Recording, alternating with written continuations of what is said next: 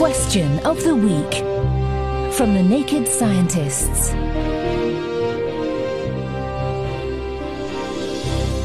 Hello and welcome to Question of the Week. This week we're answering questions sent in by listener Bert. He says, I know that marine mammals descended from land-based progenitors. Do all whales have one common ancestor that returned to the sea, or are different species descended from different progenitors? Good question, Bert. Did you know that the closest living relative of cetaceans, that's whales and dolphins, is the hippopotamus? Well, whilst that might be true, the word closest in this instance isn't all that close. In fact, cetaceans split off from the rest of the mammal world around 55 million years ago. That's only 11 million years after the dinosaurs went extinct. Since then, they've evolved into a hugely diverse array of marine mammals. Today, there are two main groups, the baleen whales, which filter krill with giant plates in their mouth, and toothed whales, which have teeth. But did all of this variety stem from one lone organism? Dr Ellen Coombs from the Smithsonian Institution takes us back in time and to perhaps a rather unlikely source. If we travel back about 50 million years to what is now Pakistan, we would see a goat-sized mammal called Pakicetus. Pakicetus had fur, 4 legs, a long tail, and importantly, its nostrils were on the tip of its snout, just like in any other terrestrial mammal. But despite appearances, Pakicetus was actually the first known whale.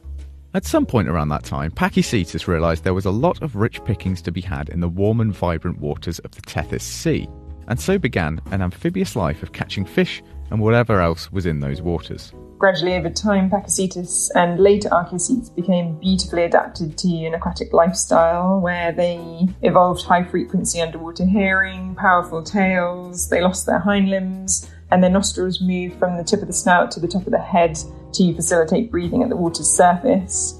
So in around 8 to 12 million years, these ancient whale ancestors looked much more whale-like. These animals evolved from being land-dwelling to fully aquatic in an evolutionarily short 8 to 12 million years. But it wouldn't be unreasonable to think that toothed and baleen whales came from two different organisms, given how different they are today. The two groups diverged an estimated 39 million years ago, but how the transition to baleen came about is less clear. Obviously, Pakicetus had teeth, so toothed whales came first, and it was assumed for a long time that baleen evolved from teeth. But stronger evidence now suggests that these whales lost their teeth completely before growing baleen separately, and in the interim, sucked fish directly down their throats. Isn't nature a marvel? But whatever the case, all of this evolution and speciation happened once whales were well established in the water, so we can be sure that all forms of whale, including the largest organism ever to have lived, come from one humble beachside mammal. Thank you very much to Bert for the question and Dr Ellen Coombs for providing an answer. If you have a query of your own, do send it in to chris@thenakedscientists.com. Question of the Week is part of the Naked Scientists podcast. Look us up online at nakedscientists.com.